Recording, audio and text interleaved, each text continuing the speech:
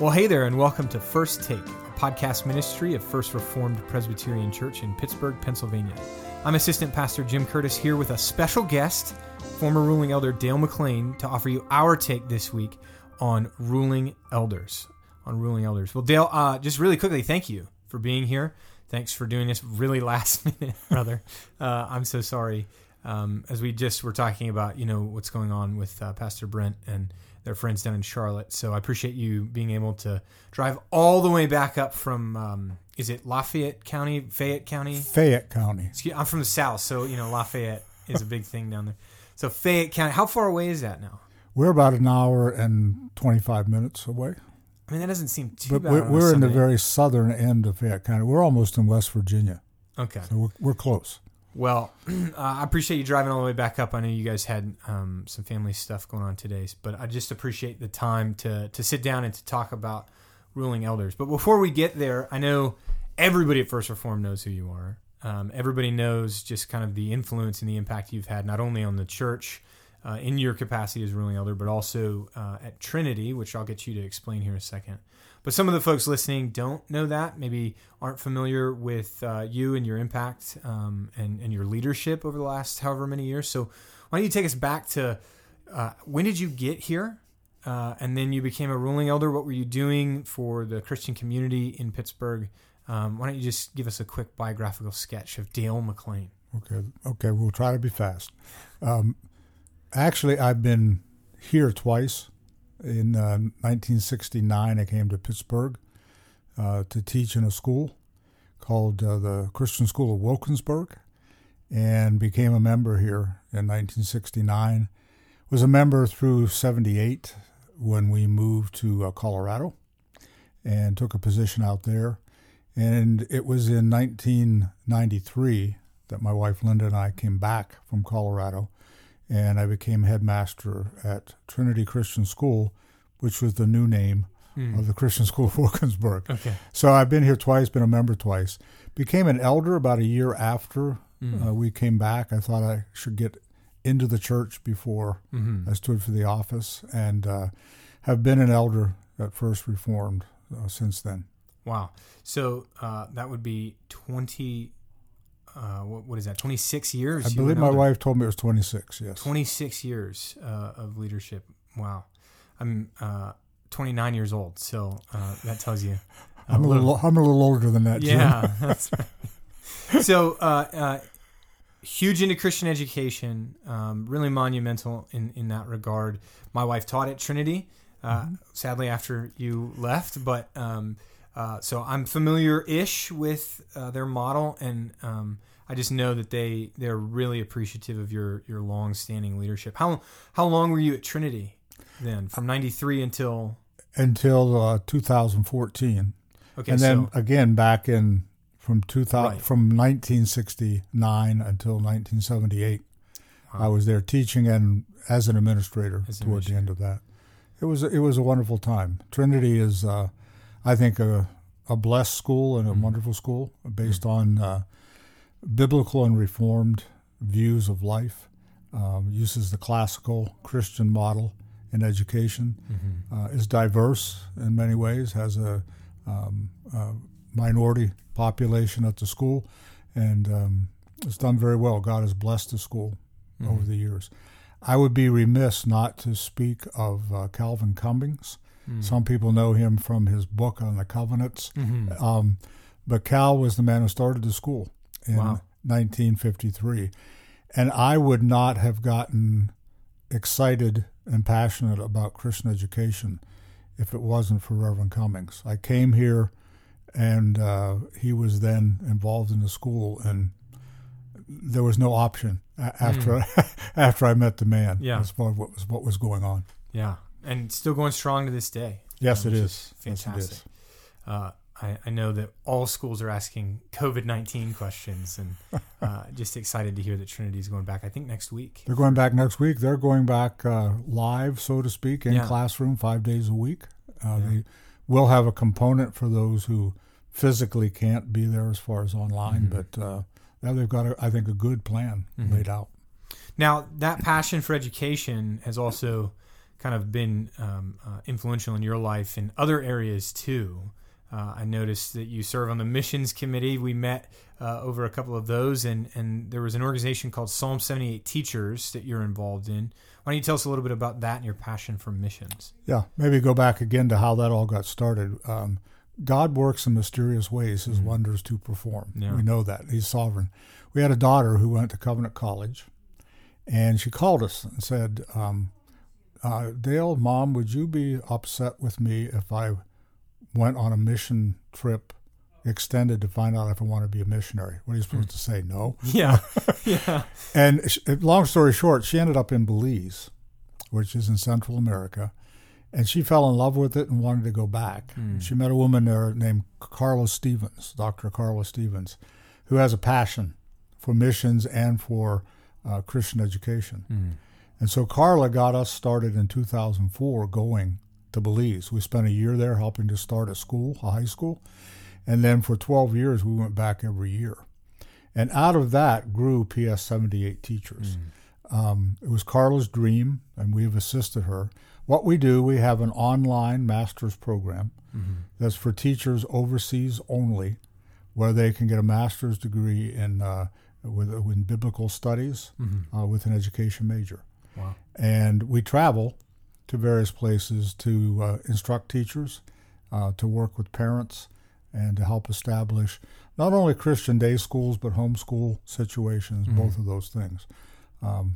It's been a blessing. It's been humbling. Sometimes when I stand out in the middle of the plains, the Serengeti, you might say, of Africa, and then you say, Lord, why me? How did I get to do this? But it's been a blessing. It really has. I'm glad that you told me that after I took the job here at First Reformed, because my wife's a teacher. We could have gone overseas and found her a job there and gotten the master's degree. That would have been pretty tempting. But there you go. But we're thankful for your work. I just can't even imagine the impact that that's had on children in various communities throughout the world. What's really exciting about it? We've learned that God works everywhere. We know that. People are so much more excited about this kind of education for their children overseas than, sadly, oftentimes the Christian community here in the United States. Yeah. And it is just a wonderful thing to see their passion, their desire, their love of their children, their love of the Lord, and wanting to see their children grow to be useful in his kingdom. It really is. Wow. Well, as you said, God works in mysterious ways, but it's after knowing you now for about a year, I guess, a couple weeks ago, it's less mysterious to me, just because I've been able to see the clear, not only call, but also the ways in which the Holy Spirit has really shaped and fashioned you into an excellent godly leader, one who speaks wisely, one who knows when not to speak. That's often the more important skill. As a young man myself, I'm learning, and I've just been blessed to sit in on session meetings where you have just offered a great deal of wisdom, particularly during what everybody is continuing to call unprecedented times with this pandemic. Just so thankful to have somebody like you with your experience, and again that wisdom that you can bring to the table that the Lord has given to you throughout your work with Psalm 78 Teachers and through your time at Trinity, and no doubt wherever you were teaching in Colorado. Don't want to leave that off the list. So really that's what we're here to talk about then today, Dale. I met you first in your capacity as a ruling elder. And you've been a ruling elder now, I think we just found out, almost as long as I've been alive. And so you've got a little bit of experience there. So I really just have a couple questions for you about eldership that I think our listeners might benefit from your unique perspective as one who's lived it and has gone to the meetings and really invested. And not only that, but again, through what you've done at Trinity, through what you've done in Psalm 78 Teachers and equipping other Christians even outside the local church, I think that's a valuable perspective. So just briefly, would you kind of explain to some people who may not be Presbyterian, who may not be PCA, what do we mean when we say elder? And maybe even what do we mean when we say ruling elder in particular? Okay. Elder we find both in 1 Timothy and in Titus the guidelines as to what you need to be an elder. We believe in the PCA that it's one office. We do have teaching elders and ruling elders, but it's one office. And they're given the responsibility of the spiritual oversight of the church. So we are responsible for the spiritual well-being of all of the members of the church. We have oversight over them. I also believe that ruling elders have the interesting perspective to maybe keep watch also on the teaching elders, oversight of what is being said in the pulpit. I think it's one of the strengths of Presbyterianism, and it's a strength certainly of the one office that as one former pastor said it, we are a band of brothers. We're in this together.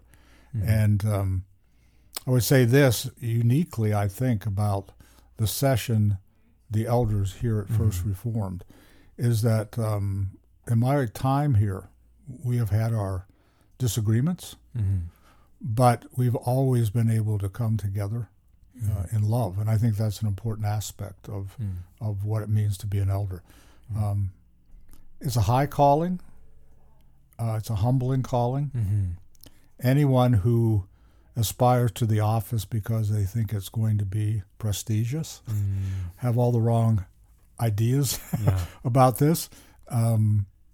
We should, of all men, be the most humble in what we do because it's a spiritual responsibility that none of us really have a capacity to fulfill. I mean, that's as simple as I can state it. I remember early on in one of my first, being a teaching elder. I was an associate pastor at my last church, and I was allowed to sit in. And I remember that session meeting just being incredibly boring. Just not fun.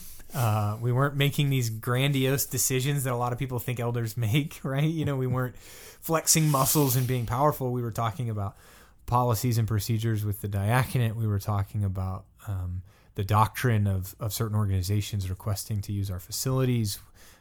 We were hearing reports of the pastor's lunches. And I'm sitting there thinking, well, if nothing's going to humble an elder, surely a boring session meeting will, right? Surely a nursery policy will humble him from his thoughts that this is going to be the highest of heights. No. Leadership in God's church actually means humble service to the children, to the least of those in the congregation. Exactly. And if I could expand, you mentioned deacons. I think it's also an important aspect of being an elder, because I grew up in a situation where it kind of became a part of my thinking that elders were at a higher level than deacons, and maybe that deacons even aspired to maybe someday be an elder. They're co-equal offices, as far as I'm concerned. They each have their capacity. We have oversight over everything as elders, but the deacons are our brothers, and God's given them a different task, and it's also a high calling. And not every deacon is intended to be an elder or vice versa. I mean, they're unique offices. I think that's important. And again, here at First Reformed, we've had that kind of relationship with the deacons. Yeah, I think that's a good word, just talking about the relationship between the two, because I think a lot of people could see the deacons are the ones working out in our courtyard, for example, tomorrow morning, as a matter of fact, as we record this on a Friday. And they're doing hard labor, right? They're fixing toilets, and we've got an AC repair people out here, and the deacons are taking care of that. And a lot of people could see that as the lower thing, or even like you said, maybe even a stepping stone to the real ministry, right? Or whatever they want to say.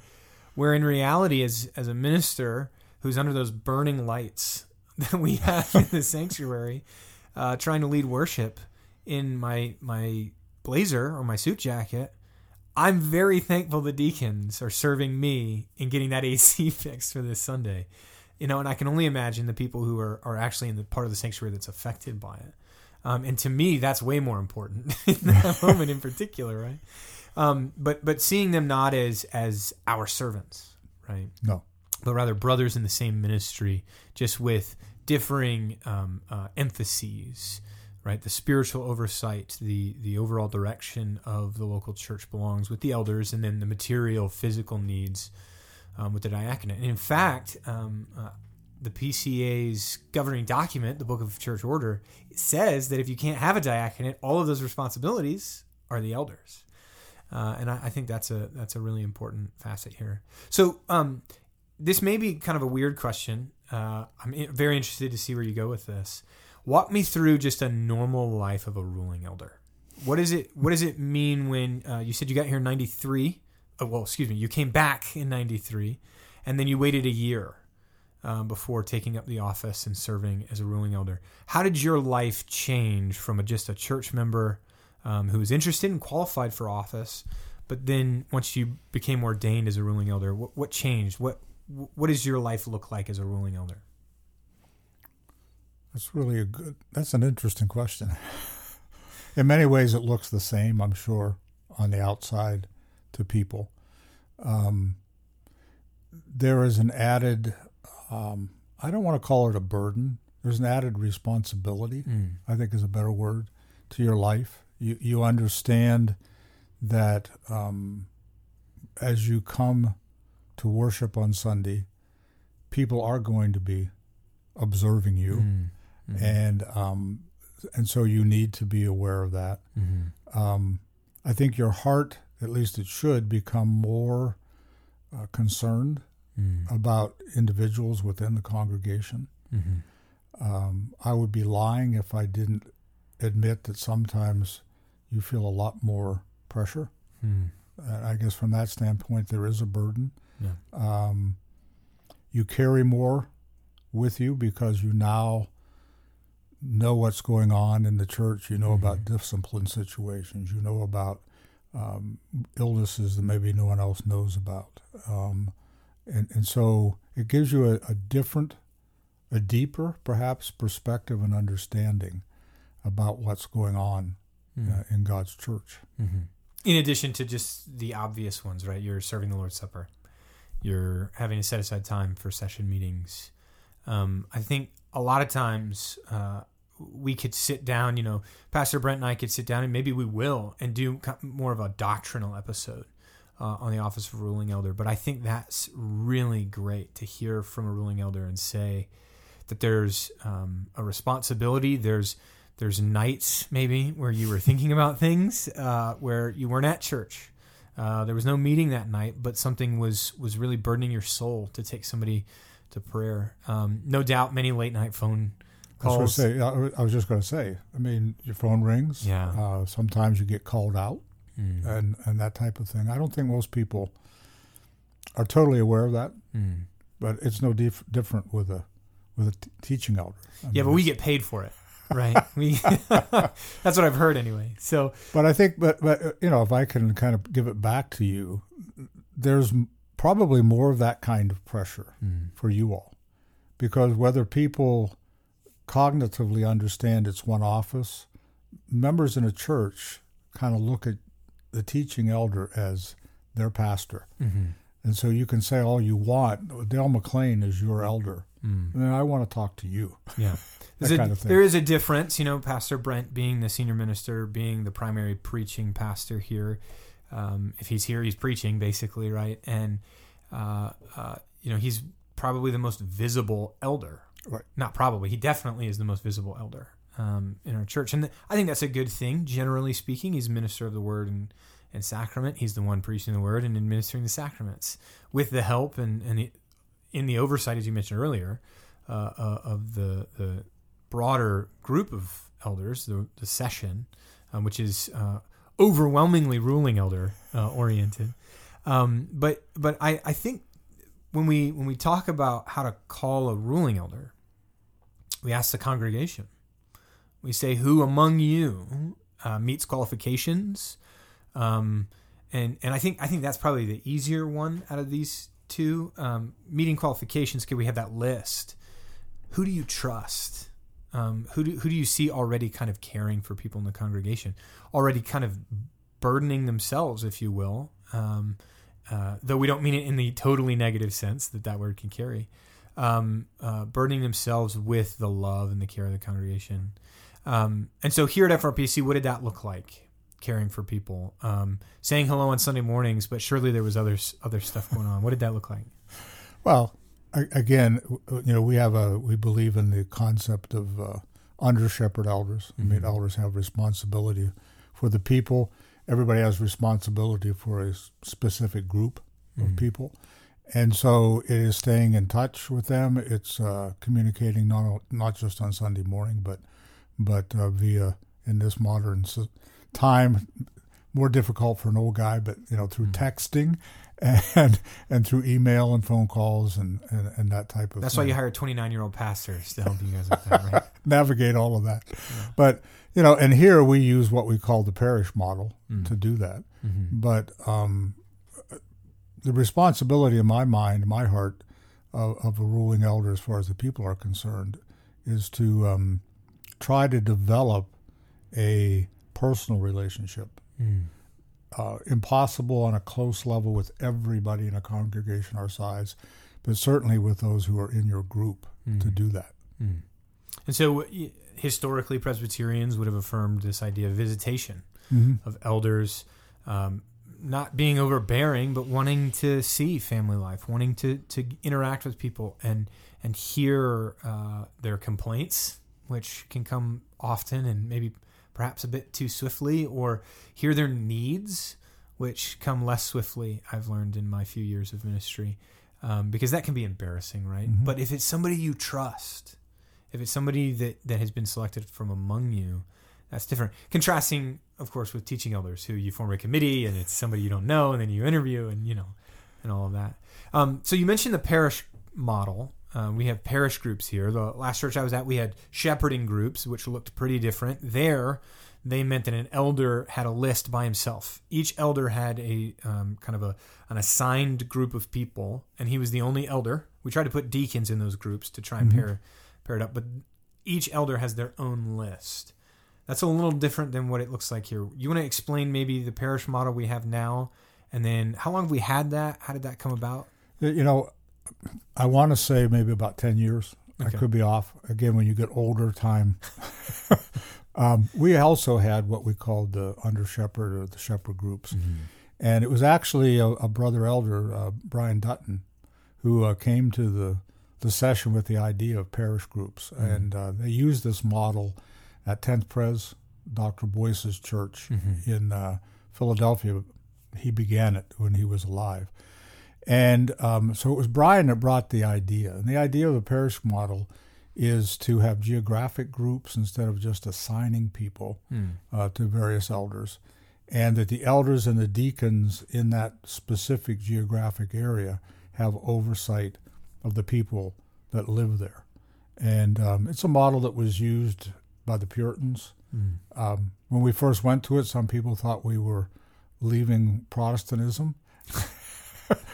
Because in Western Pennsylvania, we tend to think of parishes as connected to the Roman Catholic Church. But the parish, it just simply means a geographical area. And it was, I believe it was David Dixon, that used this model, and other Puritans also used it. So in those groups, rather than maybe the more shepherding group model, if we can just use that terminology, where it's one elder group of people assigned to him, this one could be several elders in a geographic area around the church. And basically, you join the church, you live in that area.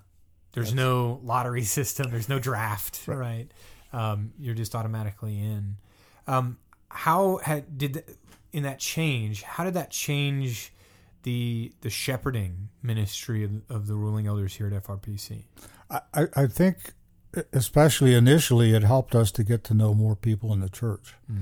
Because when you have the under shepherd model, you have the same people for a long time.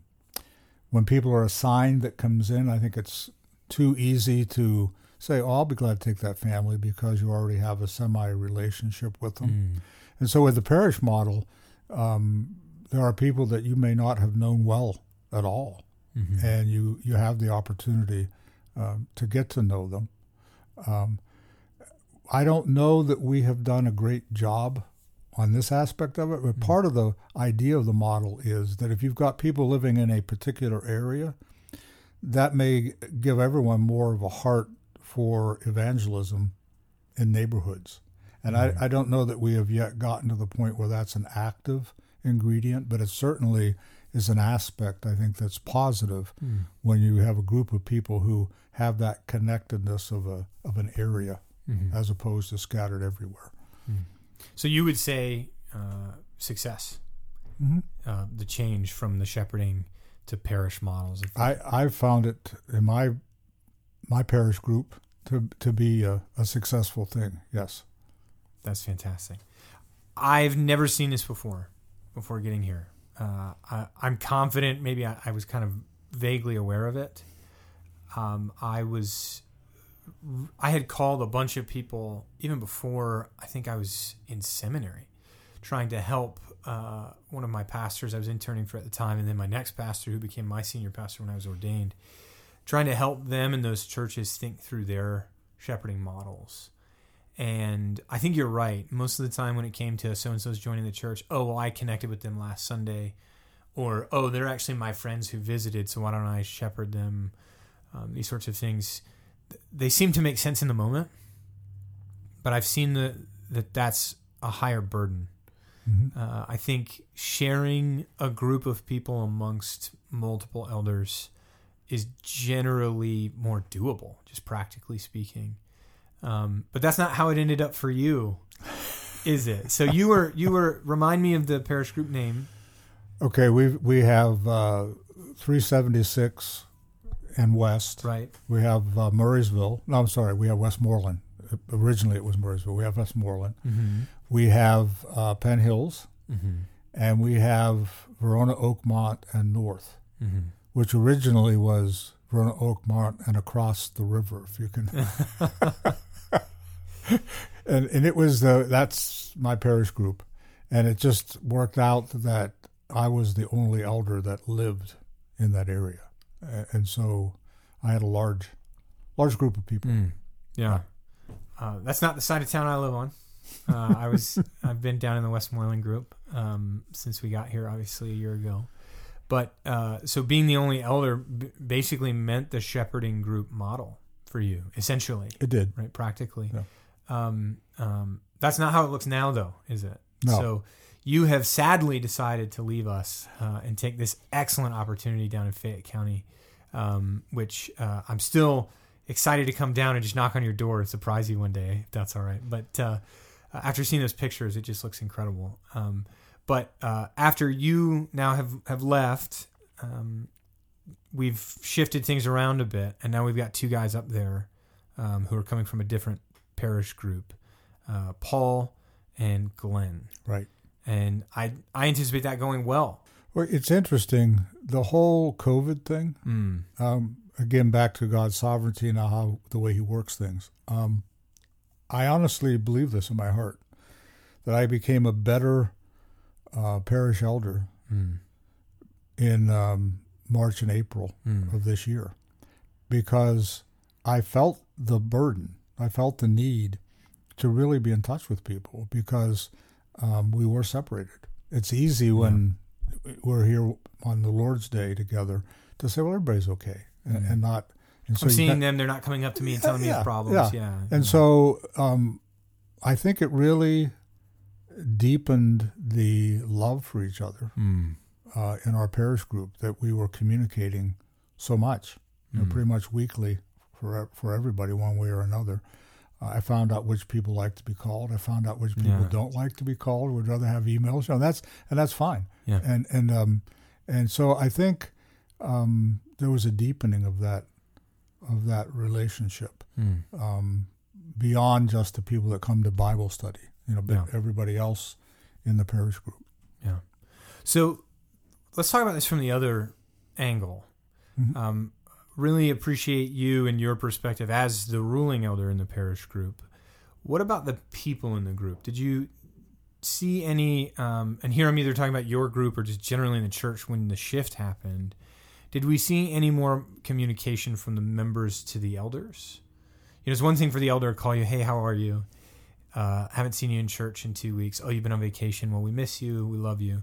Versus someone calling you and saying, hey, Dale, just hope I can get 5 minutes of your time to talk about X, Y, or Z. Mm-hmm. Did we see an increase in folks reaching out to their elders in that way? Through the parish group? Yeah. Yeah. Initially, I would say no. Mm-hmm. I mean, to be honest about it. But certainly this year, mm-hmm. I believe it has been more the case. Mm-hmm.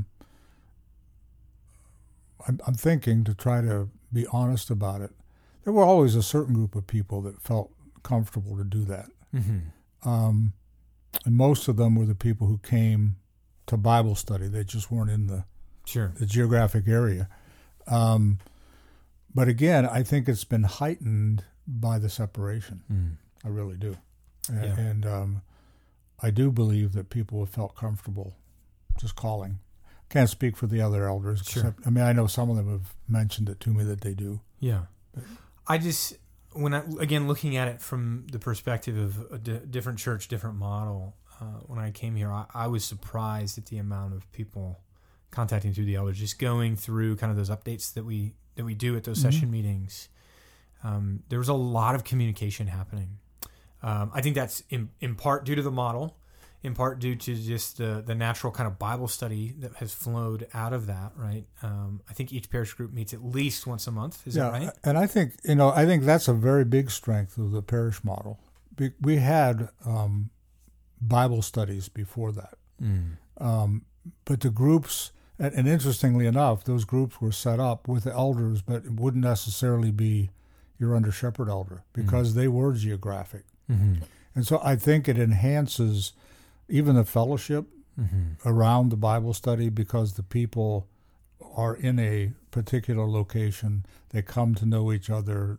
They spend time together in Bible study and with their elder because they're one and the same. Mm-hmm. So I think that's definitely has enhanced it.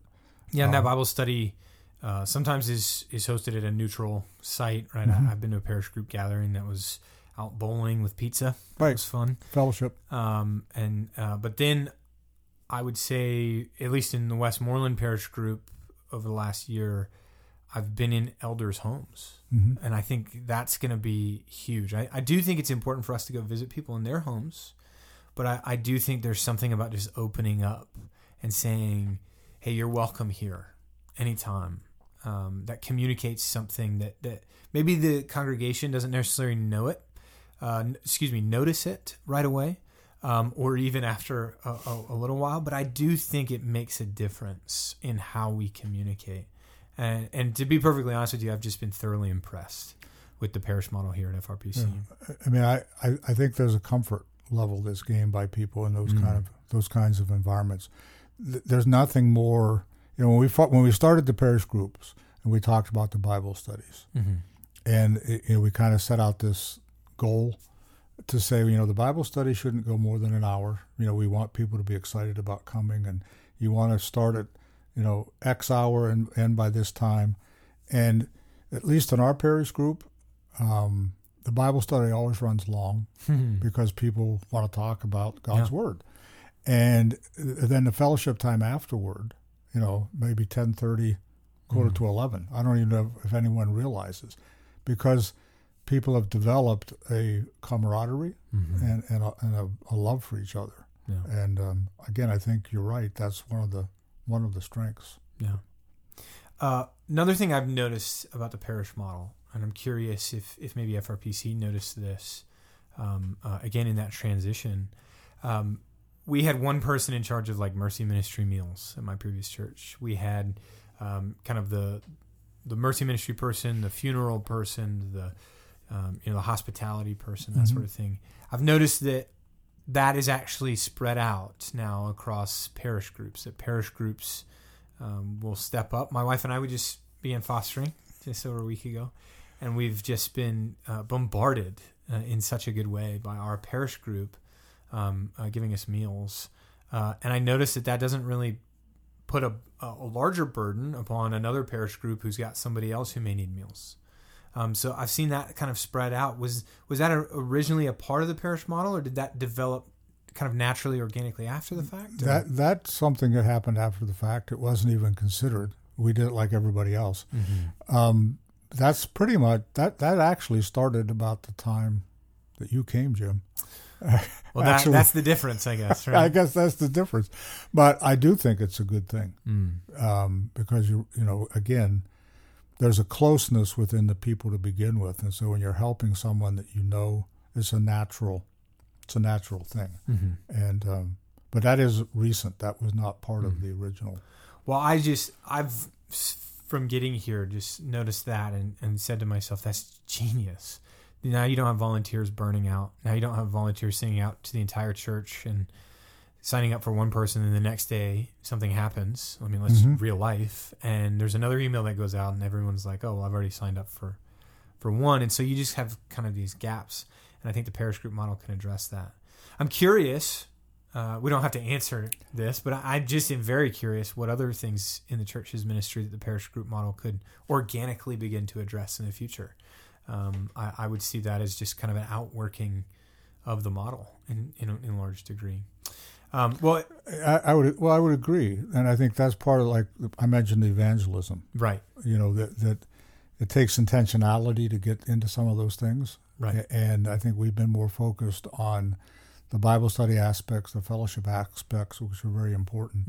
And maybe you can help us get directed in some of those other areas, because I do think there are vast opportunities. The other thing about parish groups is that because they're geographic, I think there's less likelihood of a sameness in personality and the way we approach things that can happen in under shepherd groups. That's a wonderful thing.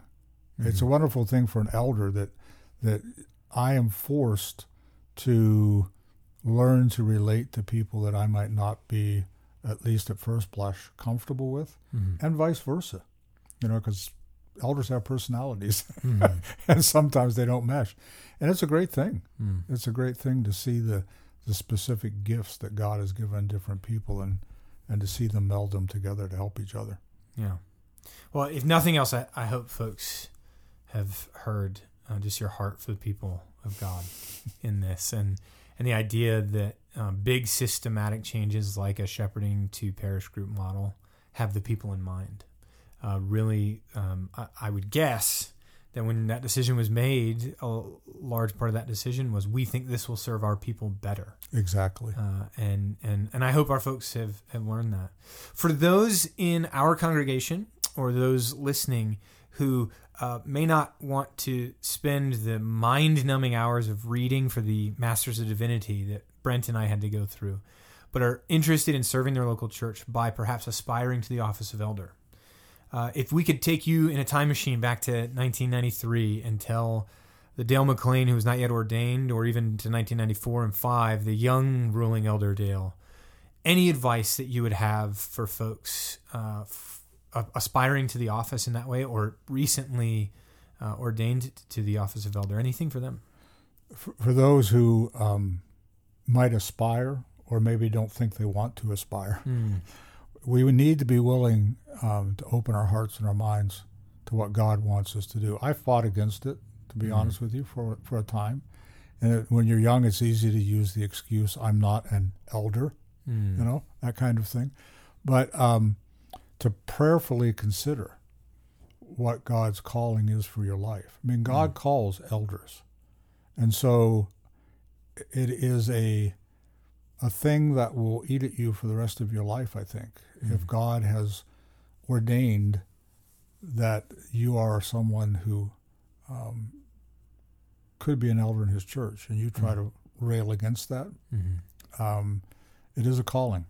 So you prayerfully consider it. You ask advice of other people. I remember a young friend who felt that perhaps he should not be an elder because he was young and he was single. That doesn't mean you cannot be an elder. You need to open your heart to what God wants for you. So I think prayerfully opening your heart and mind to God's desire for you, that's the key, and to seek the wisdom of other people. Yeah. We believe in the plurality of elders right? We've kind of hinted at that all along today, that we're not an Episcopal or episcopacy, right, where it's bishop-led, where you have priests over, single priests or bishops over areas. And we're not congregational in the way that the entire congregation gets to vote up or down every single decision. But we believe that God has given to the church a group of men qualified according to the Bible's qualifications for the office. And so getting that advice from others is really key.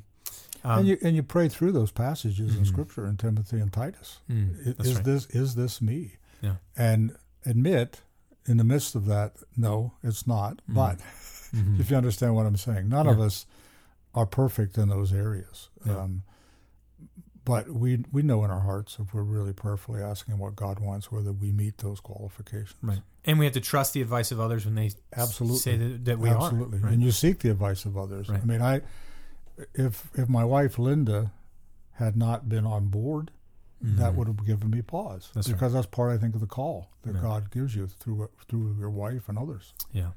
Well, it's always been interesting. In my early 20s, even my late teens, I knew I wanted to go to college, go to seminary. Everybody was gung-ho about it. Everybody was like, yes, we need pastors, we need men continuing to go into the ministry. And I haven't heard a whole lot of people encouraging 22, 23, 24-year-old men to be a ruling elder. And I've always thought that was interesting. Looking back on, I was ordained when I was 26. And everyone kind of was like, wow, you were 26 and you knew you wanted to be a pastor. So going and seeking that advice and not being a Jonah, can we say that, right, to the call that God is issuing? That's, I think, a very, very helpful thing to these young men who I think have the potential and are meeting the qualifications of office, who wouldn't think about it because they're 27, 28, 29 years old. And in this 21st century, I'm too old to really totally understand how young men think, but I think I have some aspect. It seems as though in today's world, young men want to have everything kind of perfectly the way they want it before they feel like they're supposed to step into something. That's not going to happen. You prayerfully look at what God wants you to do, no matter what it is, and that includes being an elder, and then you move forward. And if God doesn't want you there, He will put the roadblocks that need to be there to stop you. But the church needs young men like you and other young men like you. I mean, it's in desperate need of... we couldn't do it without men like you. Well, genuinely, yeah. But yeah, I mean, I think you're spot on there. I think it's a matter of getting everything prepared to take the call rather than taking the call and understanding in faith that the Lord will provide. I think it's mixing those two things up in terms of which comes first. Exactly. Right. So, well, Dale, thank you so much for your time.